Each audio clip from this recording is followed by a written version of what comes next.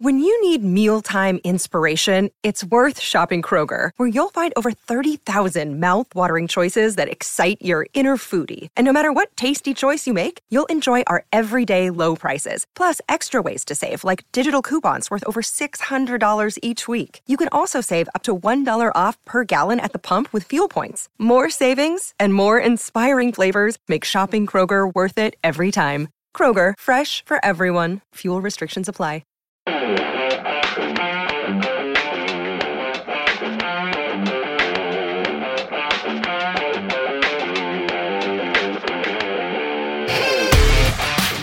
Hello and welcome to the Transfer Window. This is the podcast that not only takes you inside the biggest deals at the biggest clubs in world football, but brings you insight and analysis on the issues that matter every Monday, Wednesday and Friday. I'm Johnny McFarlane, and joining me are pundits extraordinaire Duncan Castles and Ian McGarry. On the pod today, we bring news of interest in Spurs hero but nearly villain Christian Eriksen. We look back on an incredible night of drama in the Champions League as Manchester City are unceremoniously dumped out of the biggest tournament in club football. And Duncan reveals the Manchester United star who has decided to leave Old Trafford, but not before gobbling up an incredible wage packet, the details of which will have fans incredulous. Okay, we're going to start with a newsline from Ian with regards to Christian Eriksen. He's a player, of course, that has been superb for Spurs over the years and has been an integral part in their run to the semi-final, as we saw last night, although he did very, very nearly become responsible for probably the worst moment in Spurs history if his bad back pass had actually stood in terms of the goal that followed. Ian, what's happening with his future? Yes, Christian Eriksen, someone who has had a lot of speculation regarding his future. His contract situation is that he is out of contract a year this summer with Tottenham Hotspur. They've so far failed to renegotiate an extension to that. And the problem that Spurs have, which is a problem Spurs always have with a player once he gets into his late 20s, is that the player himself wants to be paid his market value. And Spurs, as we know, have a very structured and policed wages structure in terms of there's a ceiling on which they're prepared to pay. Harry Kane's currently their highest earner, but currently earns under £200,000 a week. So when you look in comparison to other players in the Premier League, Manchester United, Liverpool, Manchester City, Eriksen could easily command 250,000, if not more. One of the problems for Eriksen has been the fact that his options have been limited by moves in the transfer market for other players in his position. Frenkie de Jong's contract with Barcelona means that the option to go there is more or less ruled out. Real Madrid's pursuit of Paul Pogba means that there's a possibility that will not be an option for him either. And so what I've heard from contacts today is that Bayern Munich have entered into the race for Eriksen.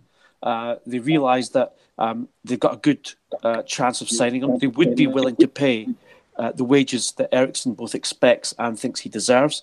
And also, of course, there's a massive restructuring in terms of their squad happening this summer, which has already begun with the purchase of two new fullbacks for almost £90 million.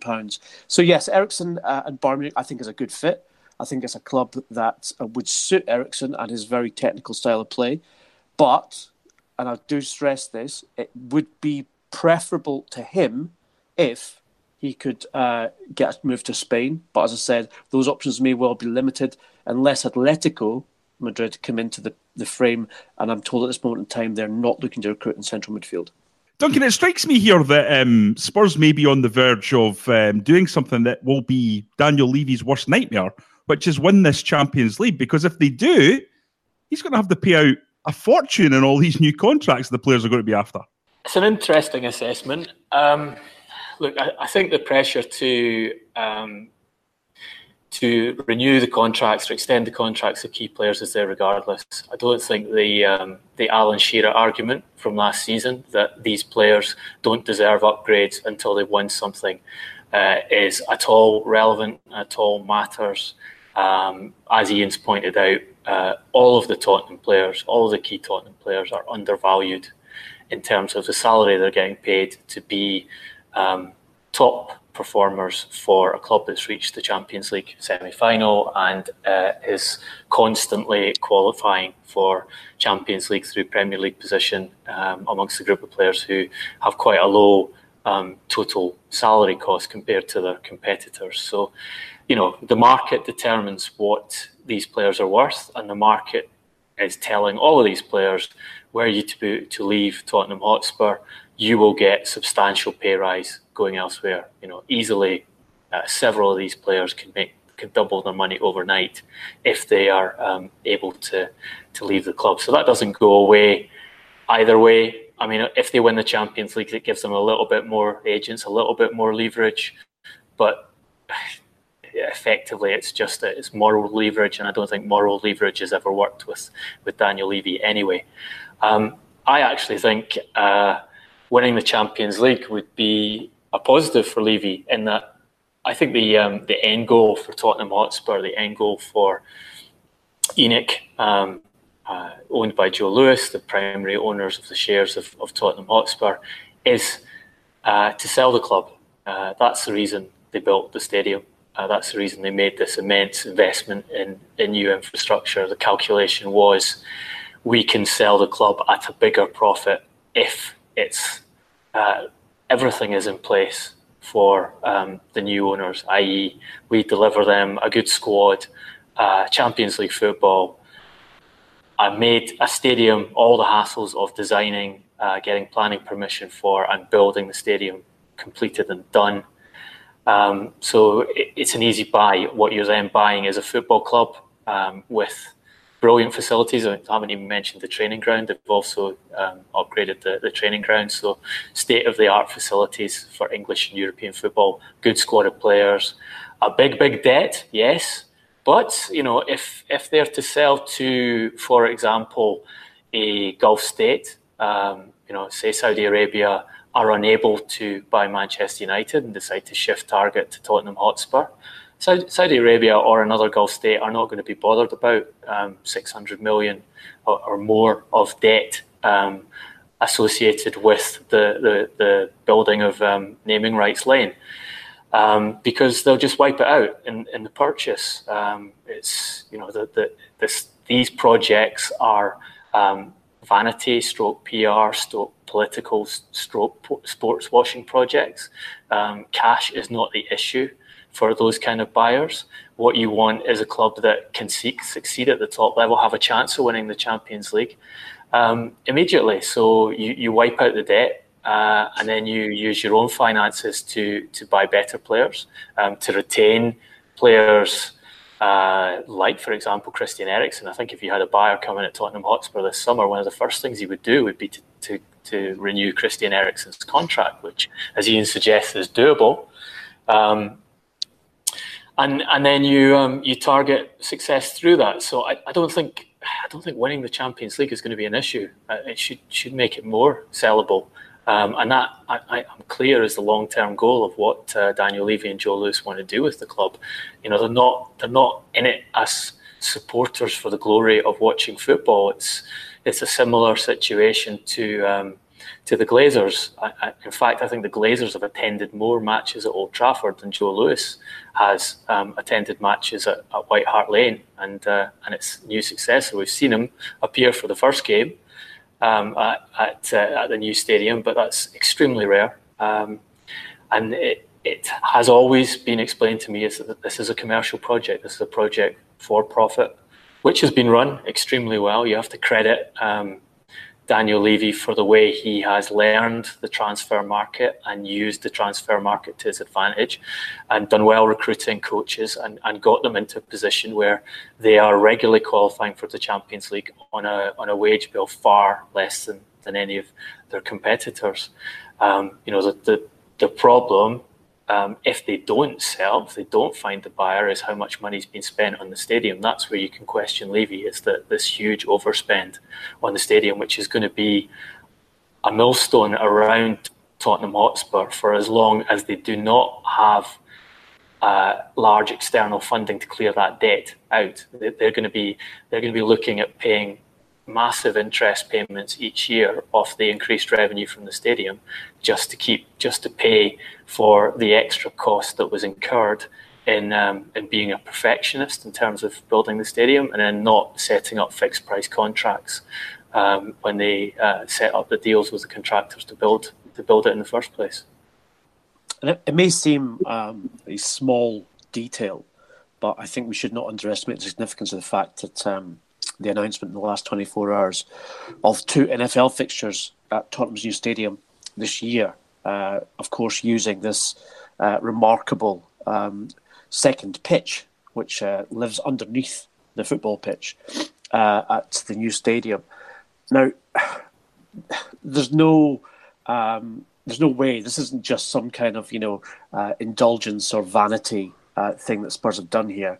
They are looking long term to potentially host England and London's first NFL team playing in the National Football League in the USA.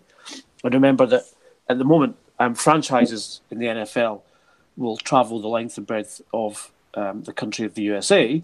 Therefore, coming to London to play games is not necessarily a massively off-putting scenario for them with regards to the logistics.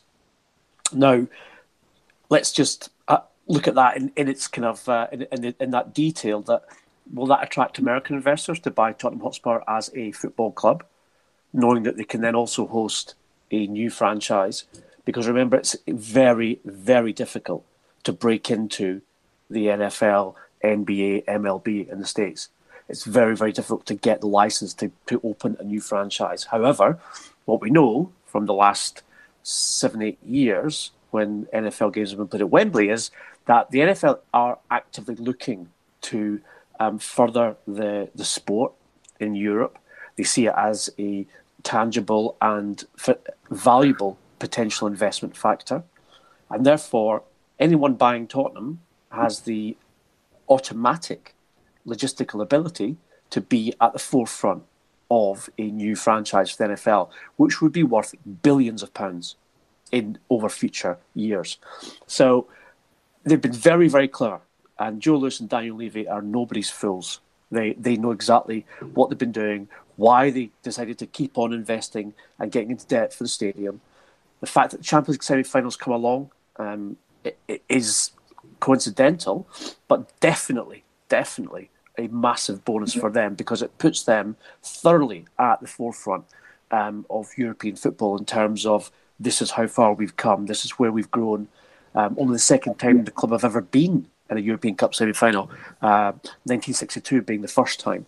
So if they were to beat Ajax and go into the final, then again, that becomes much more of a bigger prospect and a much more valuable investment opportunity for people. And let's face it, if the Times of London is to be believed, then the Crown Prince of Saudi Arabia bought a supposed Leonardo da Vinci painting, which might not be a Leonardo original, as it turns out, for £500 million at a sale in October last year. So when Duncan talks about writing off the debt for the stadium, well, he could always just try and sell his Salvatore Mundi. What about this game itself, guys? Duncan, this was a kind of match that, just as a football fan, you watch in wonderment. I have no stake in either side, but it was just a wonderful, wonderful spectacle and such an enjoyable match that swung from one end to the other, and the momentum was with one side and then back. It was quite incredible, wasn't it? You talked about fine margins in the podcast on Wednesday, and it certainly felt that almost was the story of the match about the Champions League at that level. Yeah, look, you could break the fine margin down to, I think, whether Bernardo Silva touched the ball or not. I think if Bernardo Silva, who is such a good player, he was able to control that Eriksen disastrous back pass and take a bit of pace off it. If he hadn't been able to touch that ball, it probably would still have gone to Sergio. And if he hadn't touched it, it would have been a goal. So yeah, that's and the finest of margins there. Just in that one final defining incident in the game, it was a brilliant game of football to watch. Incredibly dramatic. Lots of lots and lots of skill on the field. But I think telling once again of where Pep Guardiola is as coach of Manchester City. And, if you've listened to this podcast from the beginning, you'll have heard on multiple occasions we've been talking about how there's a huge question mark about Guardiola's ability to coach his teams in these decisive knockout games. And he's now been 3 years at Manchester City with the most expensive squad in the history of the game. He's gone out in the round of 16 to Monaco. He's gone out in the quarterfinals to Liverpool, and he's now gone out in the quarterfinals again to Tottenham. He was asked about this in a very short press conference he did post-match. I think it was less than 5 minutes in all. He was asked about his team's vulnerability in the Champions League. He sort of paused for a while, and his first response was, well, we don't concede a lot of goals. Well, sorry, Pep, you went out to Monaco conceding 6, Liverpool conceding 5, and Tottenham conceding 4. If your defence is you don't concede a lot of goals, then you really need to have a proper think about how you're approaching these matches, because it's not working.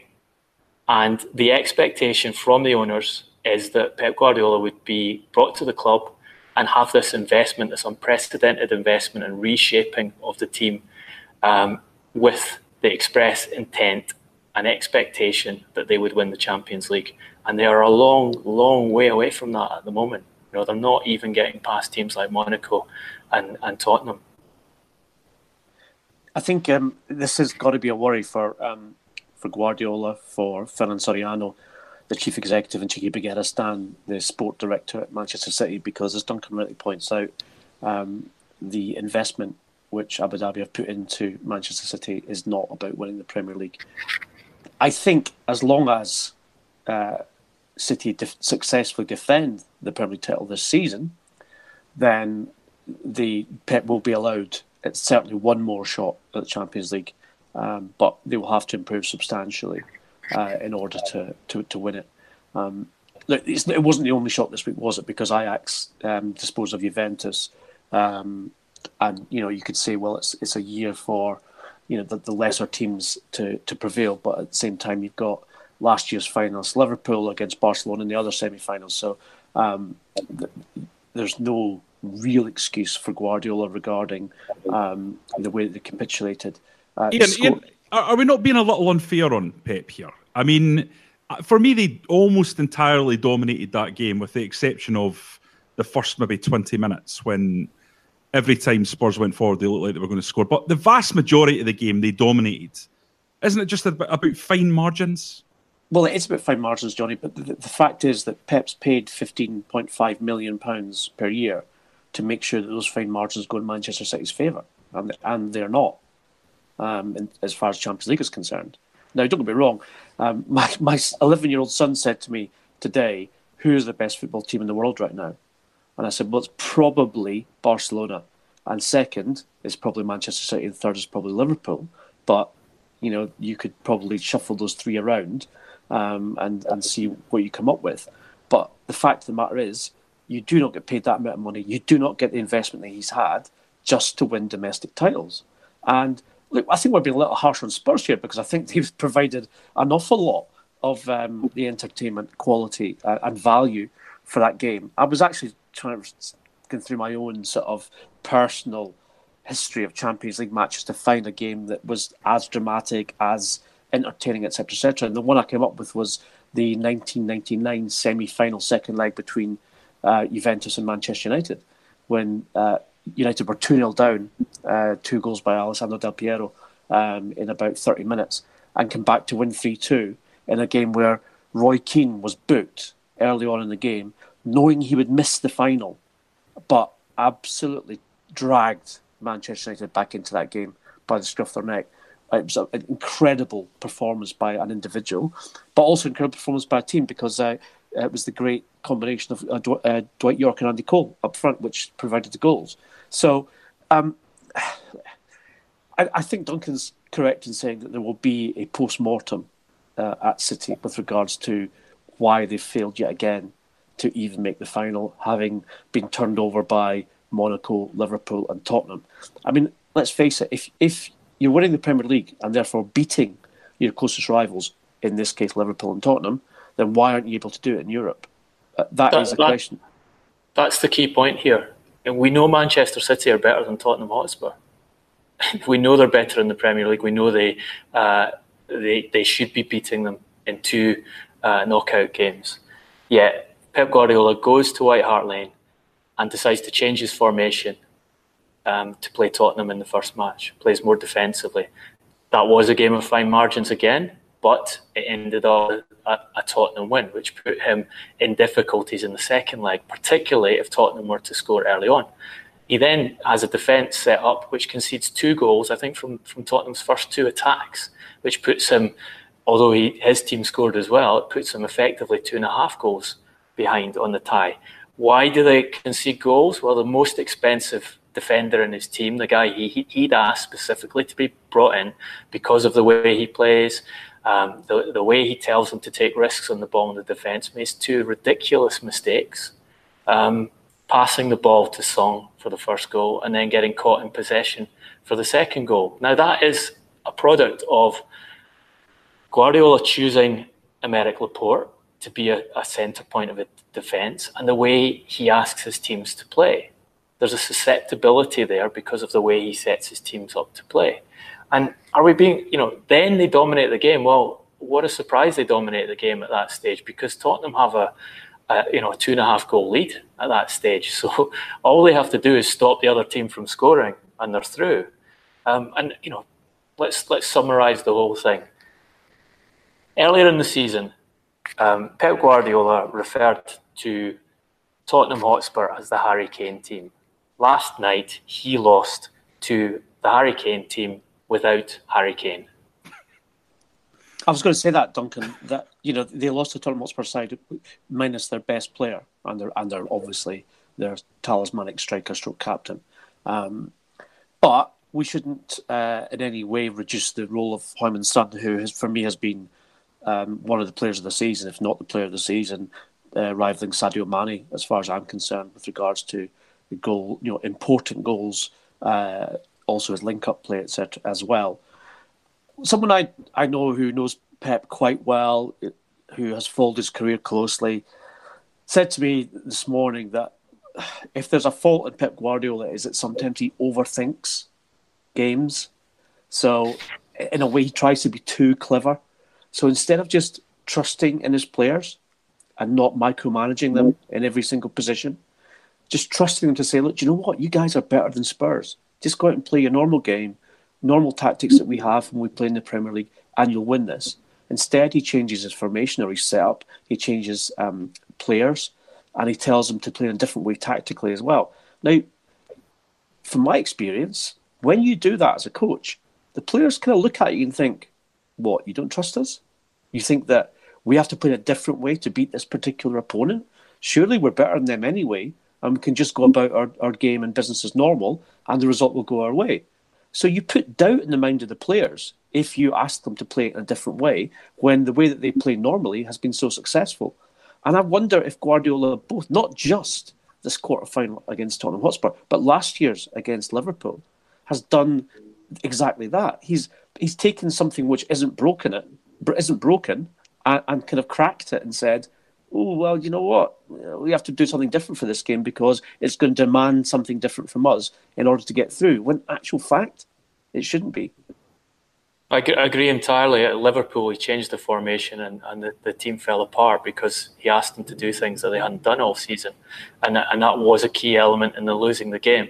So you've got Tottenham, you've got Liverpool last year, and the Monaco match, the away match, he went into with a 2-goal lead against one of the best counter-attacking teams in Europe, and decided to try and kill it off in the first half of the match with fullbacks that he didn't have trust in, leaving them exposed to Monaco in the counter-attack. And lo and behold, Monaco get the 3-1 result they need to go through in away goals. So that's every single one of these ties lost because of tactical mistakes by the man who's paid the highest salary in football to manage the most expensive squad in football to win the Champions League.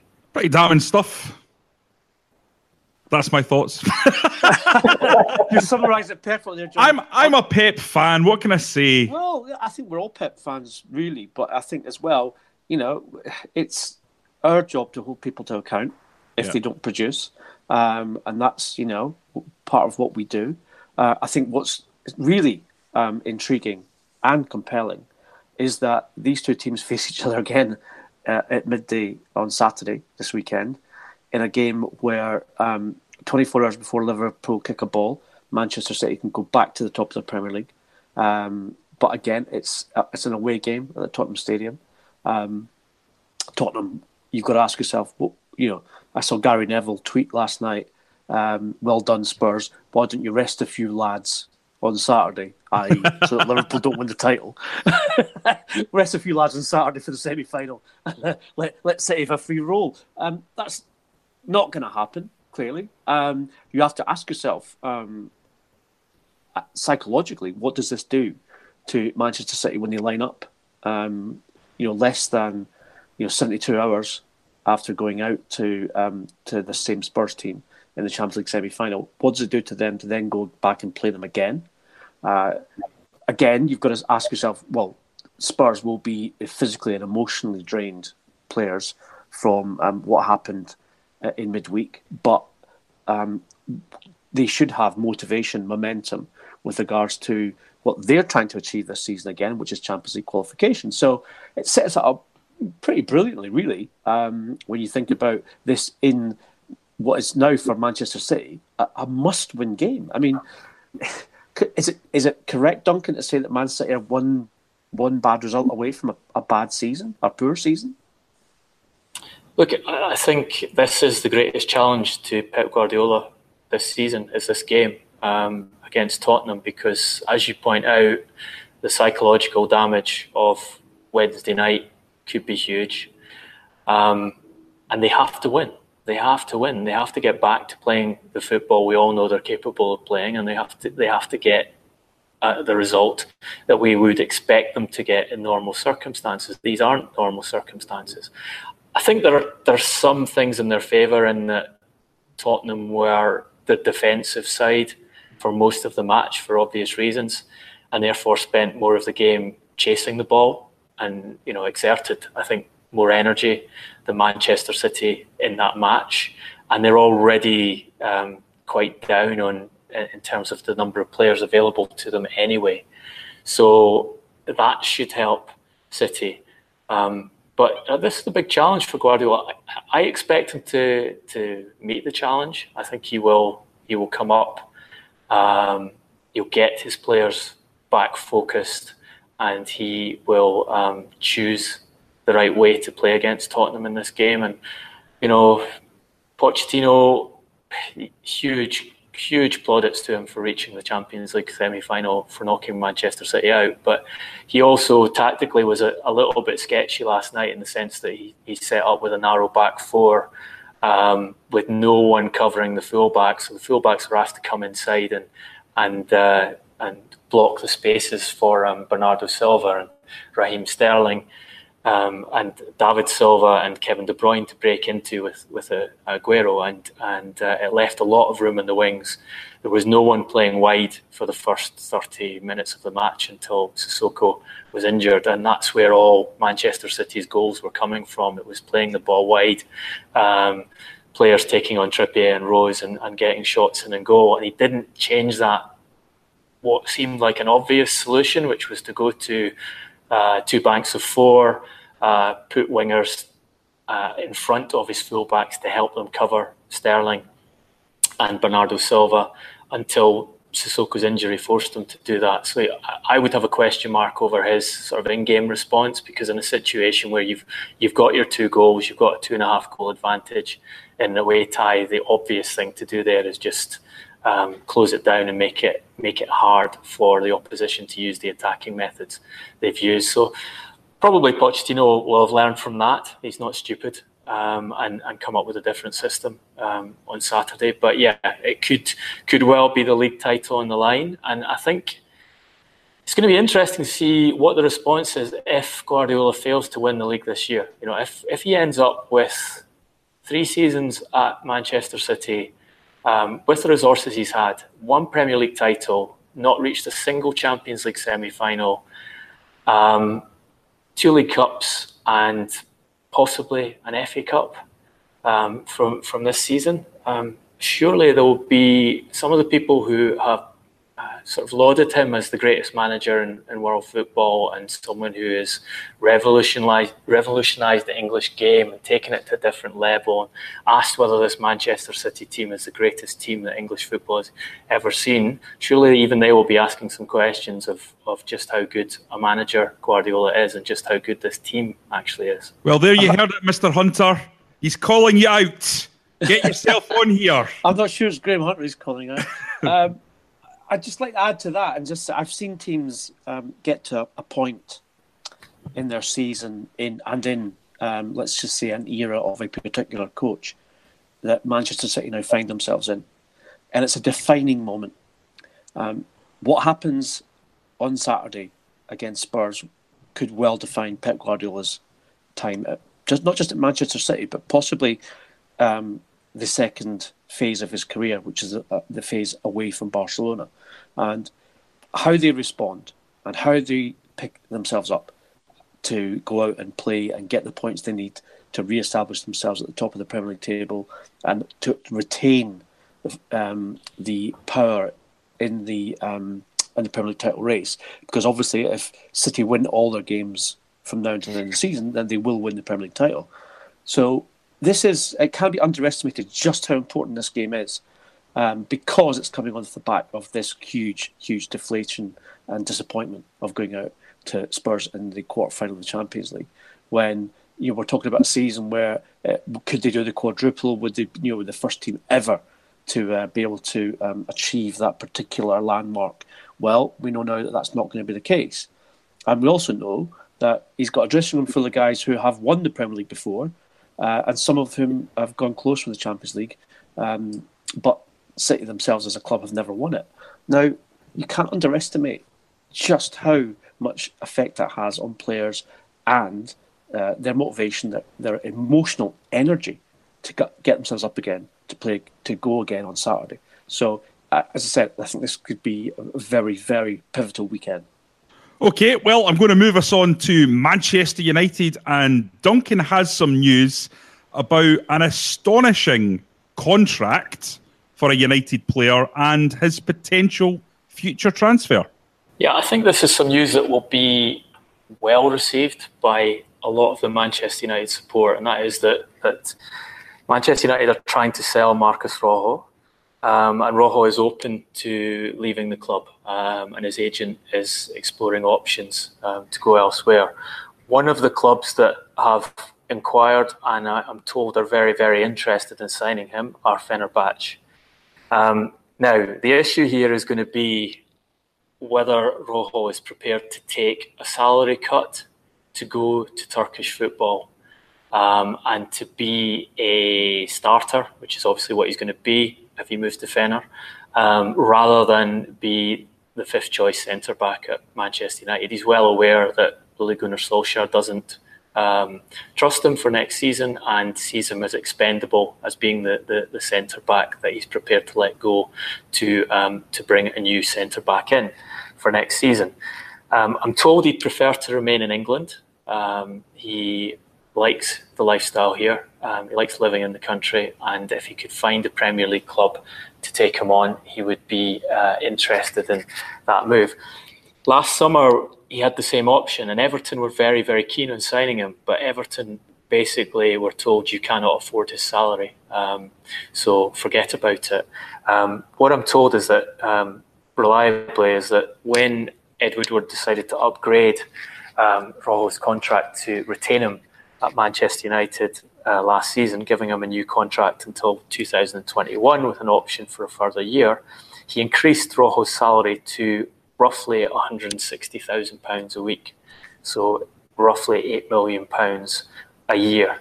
And that is way above what just about any club in outside the top six, in fact, including some of the clubs in the top six having had a long conversation about Tottenham here, would pay for a starting top centre-back, never mind someone who has been a reserve at Manchester United and who has played just 192 minutes of Premier League football so far this season.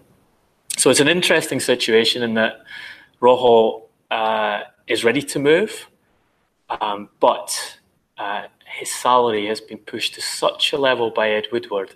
I think it's going to be difficult for him to find a buyer who's prepared to take that salary on, who Rojo's prepared to move to, without some kind of compensation going on. So I think perhaps we're seeing a situation similar to Wayne Rooney when he was moved out of Manchester United, where the club might have to compensate and adjust the salary of the player to get him a new home and kind of take some of that large financial commitment that they have to the player. So, contract to 2021 at 8 million gross, that's another 16 million pounds that they are due to pay on the player over the next 2 seasons. And this is, I think, a test case of what Woodward is prepared to do in terms of realising that sometimes you've got to cut your losses on players.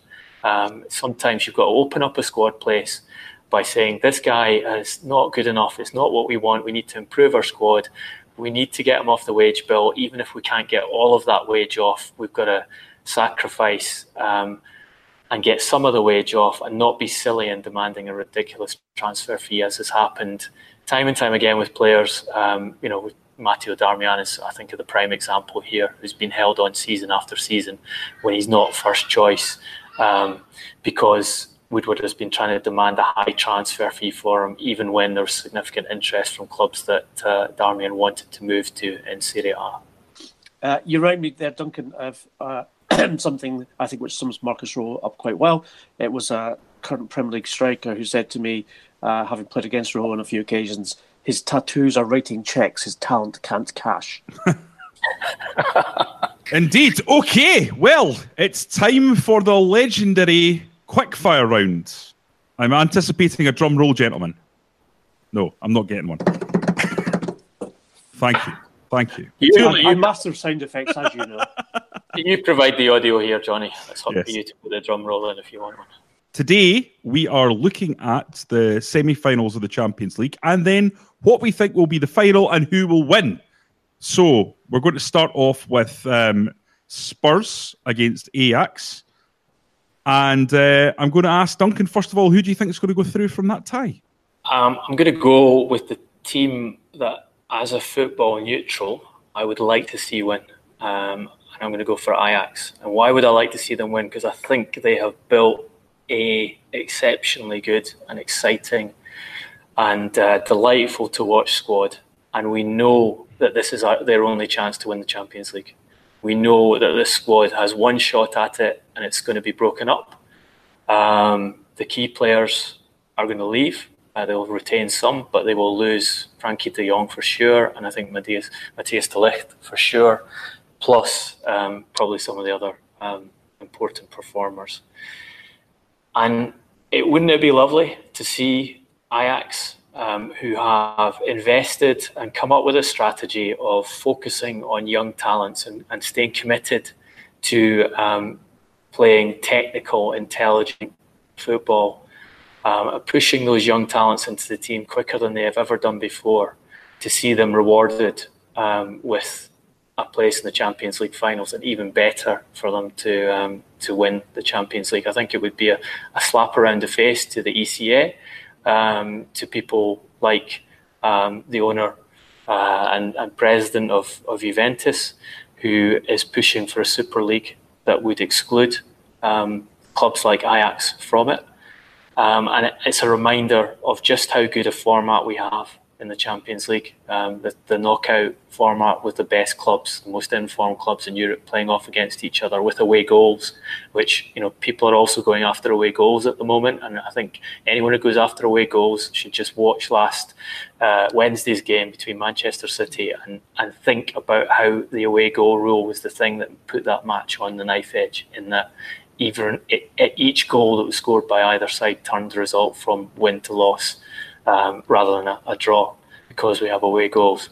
So yeah, and I think they're good enough to do it. I think they are playing so well, tactically intelligent, but with a lot of belief, and just a huge amount of technical ability. And Tottenham have the Harry Kane team out injured almost certainly. Son Heung-min suspended for the first leg, and they're pretty low on personnel, as I mentioned earlier. So probably I would make Ajax the favourites to get through that game.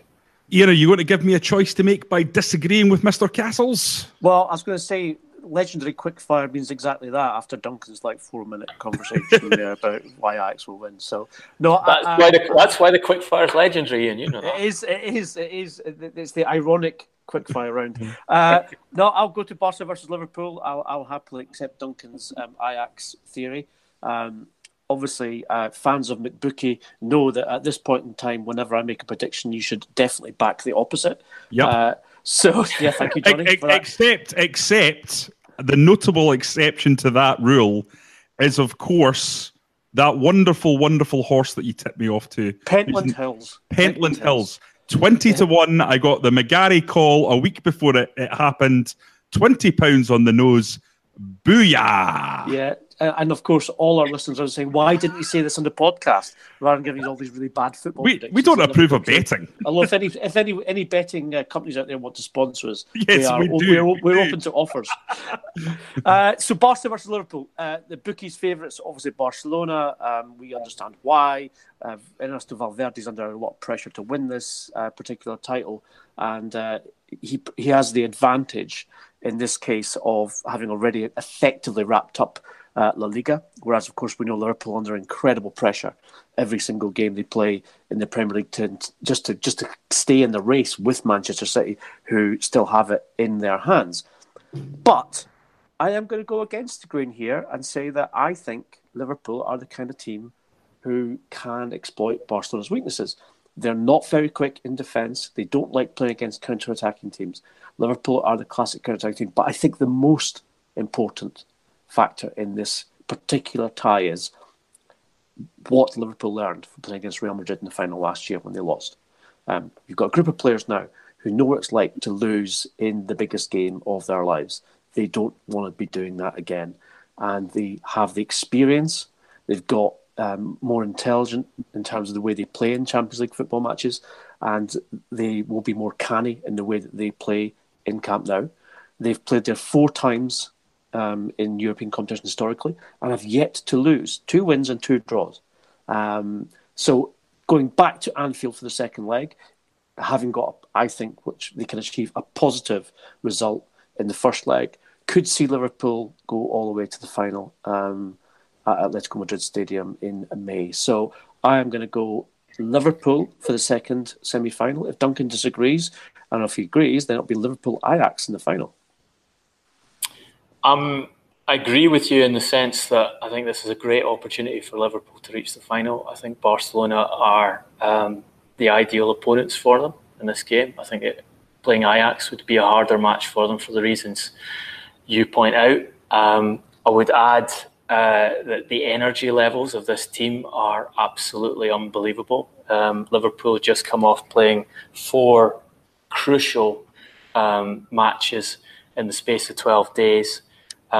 Barely rotating their first team, yet they outran Porto last night in a game where they only had to play in the break because they had a 2-0 lead from the first leg. And Porto are the team who had covered the most distance on average of any team in the Champions League this season, which is an extraordinary performance. As I said the other day, it's amazing to think how Jurgen Klopp has his team at this physical level when he keeps on picking the same players game after game in matches. And I think that's going to be a huge advantage against Barcelona. I think they will definitely be the physically stronger team, capable of covering more ground. And I think tactically, the game is set up for their counter-pressing, counter-attacking style. They're better defensively than they were before. So there's a lot of things in their favour, but I think the desire of Lionel Messi to win another Champions League He's got some points to prove in terms of his recognition as being the best player in the world. I think Valverde is a more pragmatic coach than Barcelona have had in the past, and they do clearly have better players across the board than Liverpool. So I think that's going to be just enough to edge Barcelona through. So Captain Duck will have to make a decision over who we have in his final. Well, I think Liverpool will take care of Barcelona quite comfortably, because I think Barcelona, playing in the first leg at the new camp, will go all out as usual. They'll play their usual style, and Liverpool will just lap that up. I can see them winning in the Camp Nou. So I think they'll go through. A bold statement there. I'm not Captain surprised. Duck. I'm not surprised, because Captain Duck clearly wears a red shirt. I've never ever seen him predict a Liverpool loss in any game we've ever done in the transfer window. I have to say, Liverpool are probably my English team. I never have guessed. To be fair, you're good company, Captain Duck, because Mark Lawrenson apparently has only predicted one Liverpool loss in the last 5 years on his predictions. So if you were going with Lawrence's predictions, they would actually have had a clean sweep of all trophies in the last 5 years. Yeah. So Liverpool are going through. I would couch that by saying if Leo Messi decides to turn up and pull off his usual miracle, then obviously Barcelona have a very good chance as well. And of course, we know Leo doesn't normally choose to turn up, don't we? So, you know. Yes, of course. Fine margins, gents. Fine margins. Maybe Virgil van Dijk will use the Chris Smalling first leg defensive technique against Messi and stop him from turning up. Yeah, see if that works. Okay, so we've got a final of Liverpool against Ajax. Duncan, who wins? It's going to be a good game if that does turn up to end up being the final. I think Liverpool win it. If they get to play Ajax in the final, I think the experience that they have, which is clearly greater than a very young Ajax team, defensively stronger, and yeah, I think in the situation, if Ajax had been playing Liverpool in the quarterfinal, I would fancy Ajax, but in a final, a one-off game, I think I'll go for Liverpool. I think yes, as I say, having lost before and going into a game like that with the expectation they should win and the belief that they are the better team, and a strong defensive base and counter-attacking strategy is probably just enough to get them through it. Ian, are you going to give the Duckmeister General another decision to make, or are you going to agree with Mr. Castles? I think that if Ajax make the final, as has been predicted by Dr. Castles, then it's one miracle too far in terms of winning. But I would certainly like to introduce a caveat of Liverpool's pursuit of the Premier League title, I think, being more important and prioritised than the Champions League. I'm not saying clearly they're going to throw the Champions League away, because that's not how football works or how football teams work. However, I do think that, let's just say Manchester City lose points either this weekend against Tottenham or indeed in the Manchester Derby next Wednesday, then Liverpool's motivation, I think, and their focus will shift very specifically onto winning the Premier League title. 29 years without it. I've got an important question for you here. Go on then. Do you think that Liverpool fans will be so happy with their Premier League title win and or Champions League win that Duncan Castles will get a 24-hour Twitter abuse pass from Merseyside? What, doesn't he have that already? No, he certainly does not. I think if Liverpool do a Champions League and Premier League double, Dr. Castles should wear a Liverpool top live on the Transfer Window podcast, where it can't be seen anyway, so it doesn't matter. I think even Duncan might avoid abuse for 24 hours after that, if that happens. It's a possibility, Donkey. Have you ever heard the phrase, "I told you so"? Once or twice. Well, it's time to slam this particular transfer window shut, but fear not. We'll be back on Monday to fulfill all your podcasting needs. If you want to continue the debate, you can talk to me at Johnny R. McFarlane. You can talk to Duncan at Duncan Castles. And of course, you can talk to Ian at the rather strange Twitter handle of @GarboSJ. If you like the podcast, and we know thousands of you do, give something back by popping onto iTunes and giving us a 5-star review, as this really helps us reach as many listeners as possible. Until Monday, thanks for listening.